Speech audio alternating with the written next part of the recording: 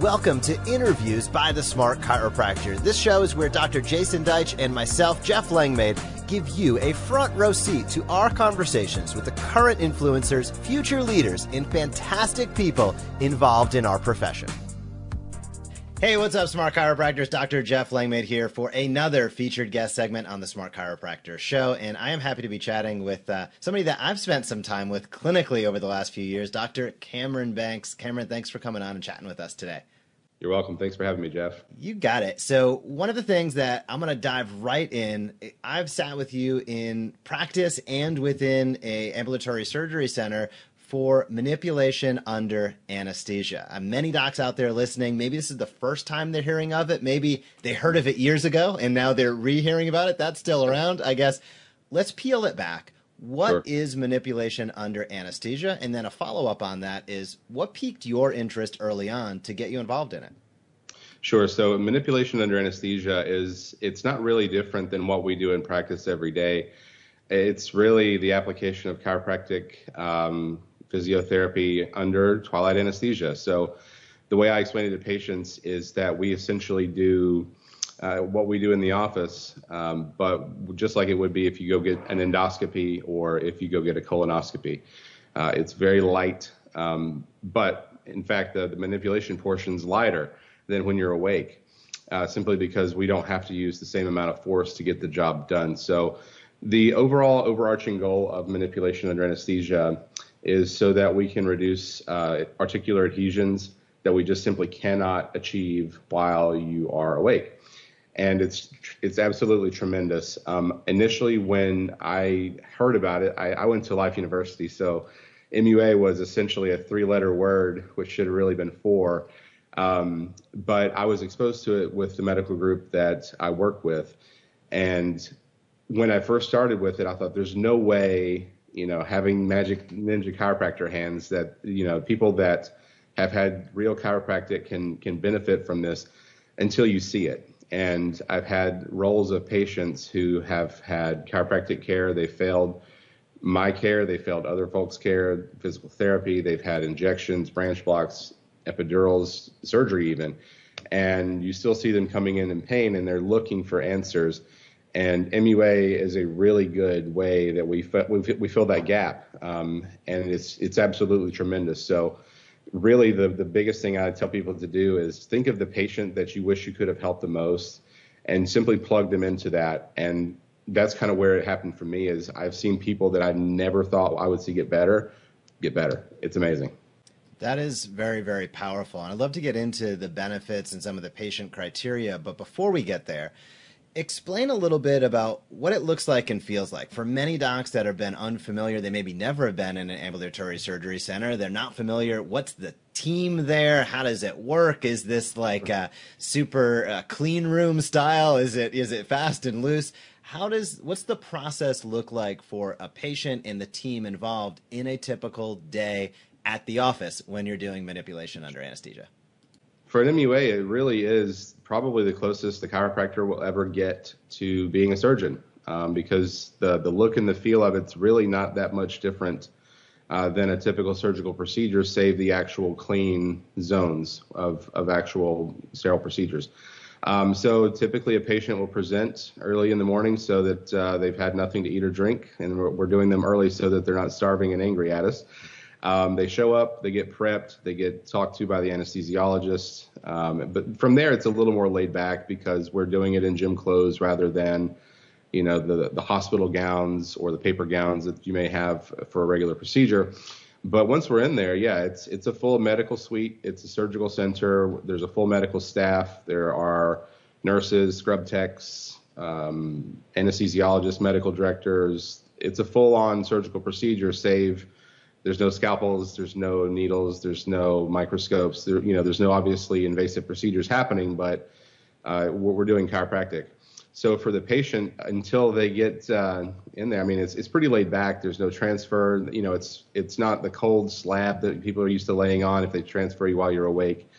But it's fun. It's a fun atmosphere because we've usually got music pumping, everybody's smiling and laughing, having a good time. But from there, it's pretty quick. It's maybe a 15 to 20, maybe 30-minute procedure if we really have some stuck joints or a rather complicated case. But it's pretty smooth. It flows really well. We've got multiple hands on deck. It's a 2 chiropractor procedure, or even really, it's not even a chiropractic thing. Technically, MUA is an osteopathic technique. So we generally have an attending chiropractor, a co-attending. There's an anesthesiologist at the head of the table, a scrub nurse, or another nurse is at our bedside helping monitor vitals. So it's a full-on procedure, but it's a lot quicker than typical quote-unquote surgery. No doubt about it. When you just mentioned 2 chiropractors and it's a kind of a 2-man or a woman type operation, no pun intended, why is that the case for docs that haven't seen it? Explain a little bit about why more than one pair of hands is often necessary when doing MUAs. Sure. So manipulation under anesthesia, it truly is under anesthesia. This is not a local block like somebody might do if they've had a dislocated shoulder or a reduction of a joint. It's an actual procedure where people are under twilight. So they are basically unable to guard anything. So they are a dead lump of meat on the table. So what that means for us, typically, naturally, in chiropractic practice, you expect patients to be able to stabilize themselves, or, think about inside posture. People are not really going to fall off the table because they're either going to hold on or they're able to balance themselves. And that just simply does not exist under anesthesia. So naturally, with what we're doing, it was twofold. Number one, we obviously don't want anyone falling off of the gurney. But number two, it's also for making sure that since people don't have the guarding ability for their own joints in their spine, we're actually making sure that, you go back to chiropractic school, we're making sure that we're supporting joint structures as we do certain things to not only be safe, but also to be rather specific in what we do. And having someone who's creating tension, who's making sure that the patient's stable when we're doing certain maneuvers is really important. And it requires someone who's not just providing the thrust to be trained, but also the person who is assisting is certified as well. Because a lot of times when we're doing these things, it's also a bilateral procedure for the most part. So eventually the other set of hands will be doing some active procedures as well. That makes sense. I've seen it live in action, and it is everything that you described. But one thing I haven't seen are the patients before they arrive. So you mentioned articular adhesions and really trying to reduce those, increasing range of motion. What are some of the classic signs, symptoms, diagnosis that you see that might lead you down the MUA path? Is there any correlatives that you've seen? Again, specific diagnosis, patient types. How does somebody start to go down that path as you see them clinically up front? Sure. So the biggest thing I see, we do a lot of MUAs, mostly around trauma cases, people who've been in much larger collisions or where there's a lot more force introduced into the body. So typically an MUA patient is one who has failed conservative care, and conservative care is vague on purpose.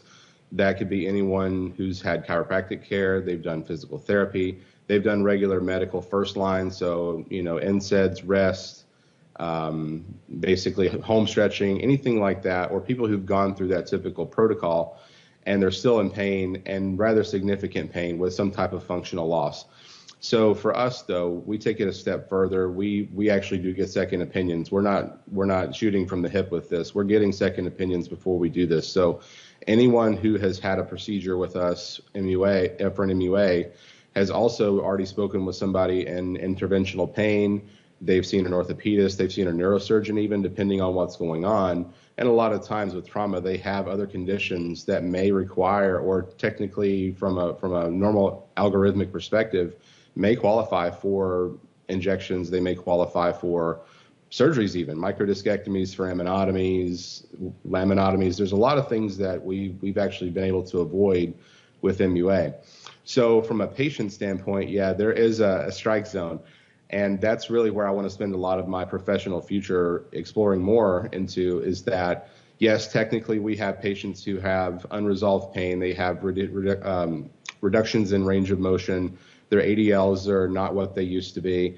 But for me, I think the biggest thing that I've seen professionally that I'm going to essentially put into white paper someday and hopefully publish, I've noticed people who have the more mental side of this who have been affected. So people I want anyone who's had patients who, you've given them awesome adjustments, that they've been extremely compliant with care. And when they come in, you can still see that they should be getting better, but they're not, even though your objective, your subjective findings, they all are matching. But what they are telling you is not really hitting home. And I've noticed that people who have more of the mental trauma of injuries is one of the things where I've seen people respond the best. So people who have that underlying PTSD type issue, or the stress or trauma of potentially being injured again. And people that, if you do an MRI review with a patient and you see personally that, hey, look, you might actually wind up doing pretty well with an epidural because, you have a low-grade disc herniation. It probably would do pretty well in the low back. And we all know what that looks like in a patient's eyes when they get the big saucer eyes and automatically start to kind of freak out on you without really saying anything. So when I see that, I drop MUA into the chamber of my next conversation, because if they're not going to be able to take the next step in the care ladder where they may actually do well with an interventional procedure, then I always want to offer that opportunity for them to still get better without having them leave my office, having not gotten an answer that they may actually benefit from.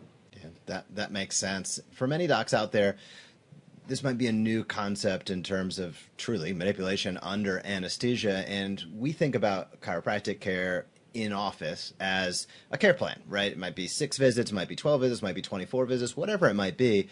With MUA care plan, is it one and done? Do people typically come back? How does the care plan work? And then how does it sit within, and you sort of alluded to this, but dig a little bit deeper, how does it sit within what I'll call a more traditional chiropractic care plan? Is it at the end? Is it in the middle? How does it play with? So it's pretty awesome how it works. And again, I went to Life University. So for me, my traditional training was around the idea of getting someone to be quote unquote clear, right? So for all of the neurological docs out there, the tonal docs out there, obviously we want people to get to the point of where we don't need to adjust them because their body continues to be what we consider normal, right? We want them to get to the point of where their body's adapting to the environment that they're in. So traditionally, we do, from my model, and we do probably the most of any practice in America from what I've been told.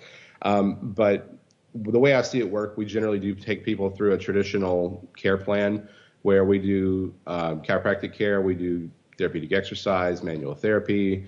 We don't do as much passive stuff long run, but we do actively get people involved into more active care. And if they're still not resolving, then yes, we do start introducing the MUA later on. So typically it works out to around maybe 2 to 3 months post-injury, at least, if we get a brand new case. But sometimes these cases for people who come in, they may have been in pain for a decade, and we still take care of them and do what we need to do to get them better. But that being said, though, MUA, while the procedure is rather short, we do it 2 days in a row. We do it on the weekend so that it's a lot calmer in the surgery center. It doesn't interfere with anyone's work week for the most part. And then from there, though, even though the procedure is 2 days over the weekend, we do the exact same procedure essentially back-to-back days. We actually do prescribe post-MUA therapy as well. And it's no different than really anything else. If you go to the gym and you go really do a hard workout, you need to do a cool down. You have to make sure that you stretch and go for a walk so you don't just shut it down.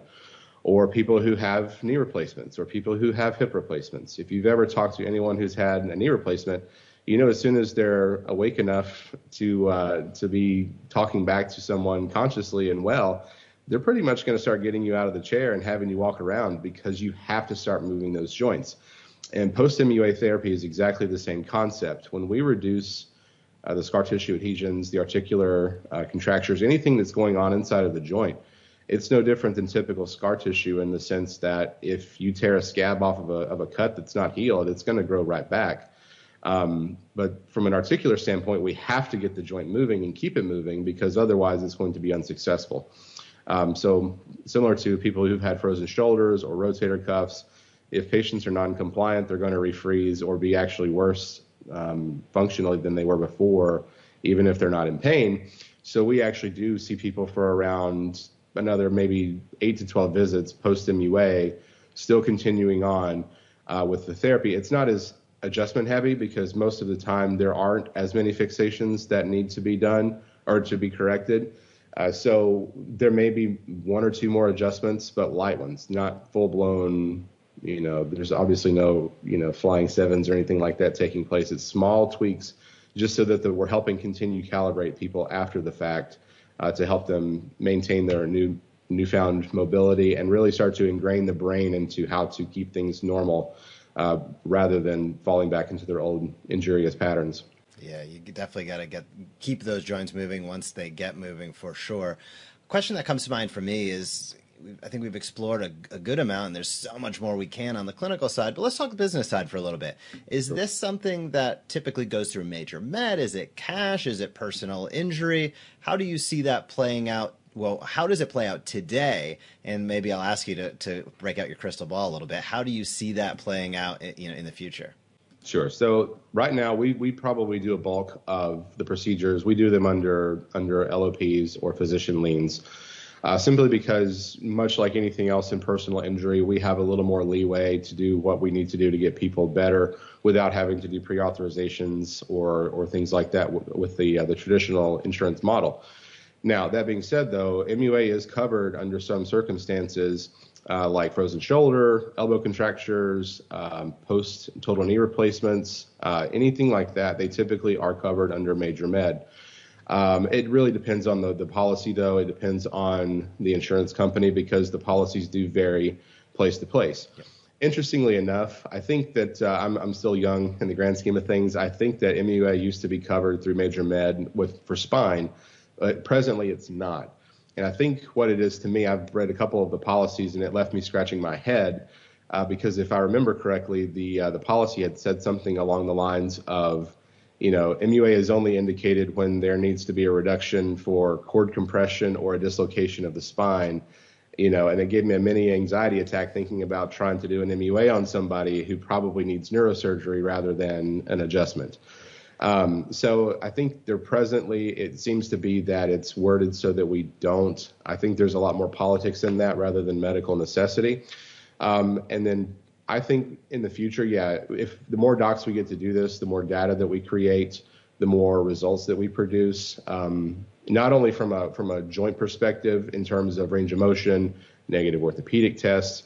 I think if we can start to show that we have an impact on more fibromyalgia, migraine spectrum type disorders, things that are chronic pain. Before COVID-19, there was this big push on the anti-opioid opioid front, and MUA really does fit well into that because I can't tell you how many people who've gone from 7, 8, 9 out of 10 pain, full-blown radicular pain, taking Tylenol 3, Percocet, whatever they can get their hands on.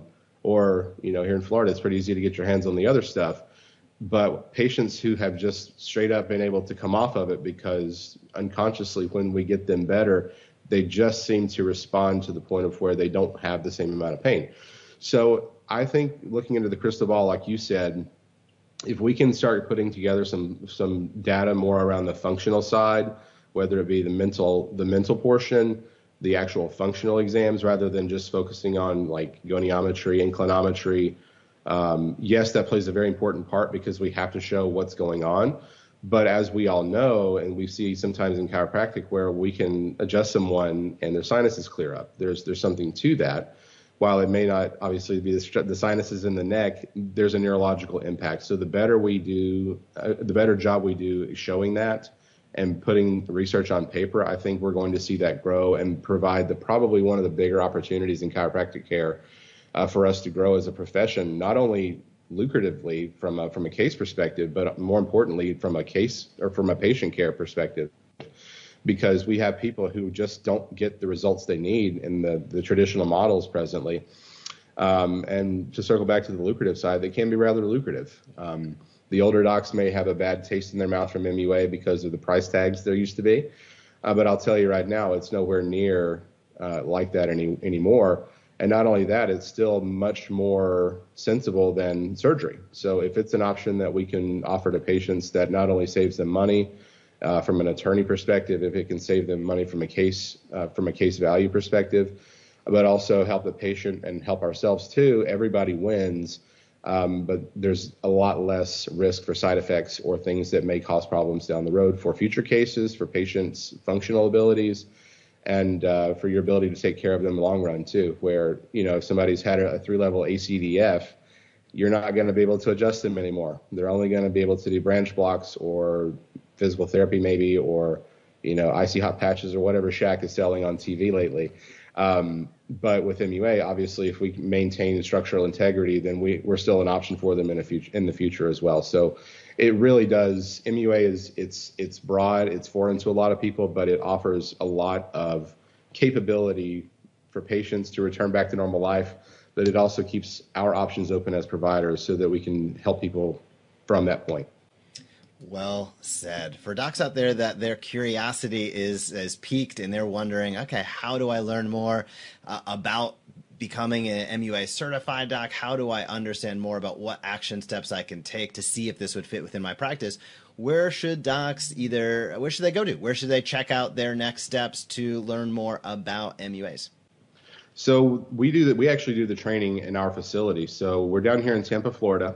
We do procedures probably around 15 minutes from the airport, maybe closer, depending on how traffic works out. It happens to a gentleman named Dr. Robert Gordon, and he's been doing MUAs for a very long time. He and his group, they do the training in our facility. It's a multi-day procedure, or excuse me, a multi-day training course where there is a didactic portion. You actually sit down and you learn the science and the philosophy of how this stuff works and why. And then on the weekends, you actually will sit in with us and watch us do procedures. So you'll see how patients respond. I make it a point that when people do come by, I snag them and say, hey, come with me. I want to show you how my patients are talking to me right now versus how they talk to me later.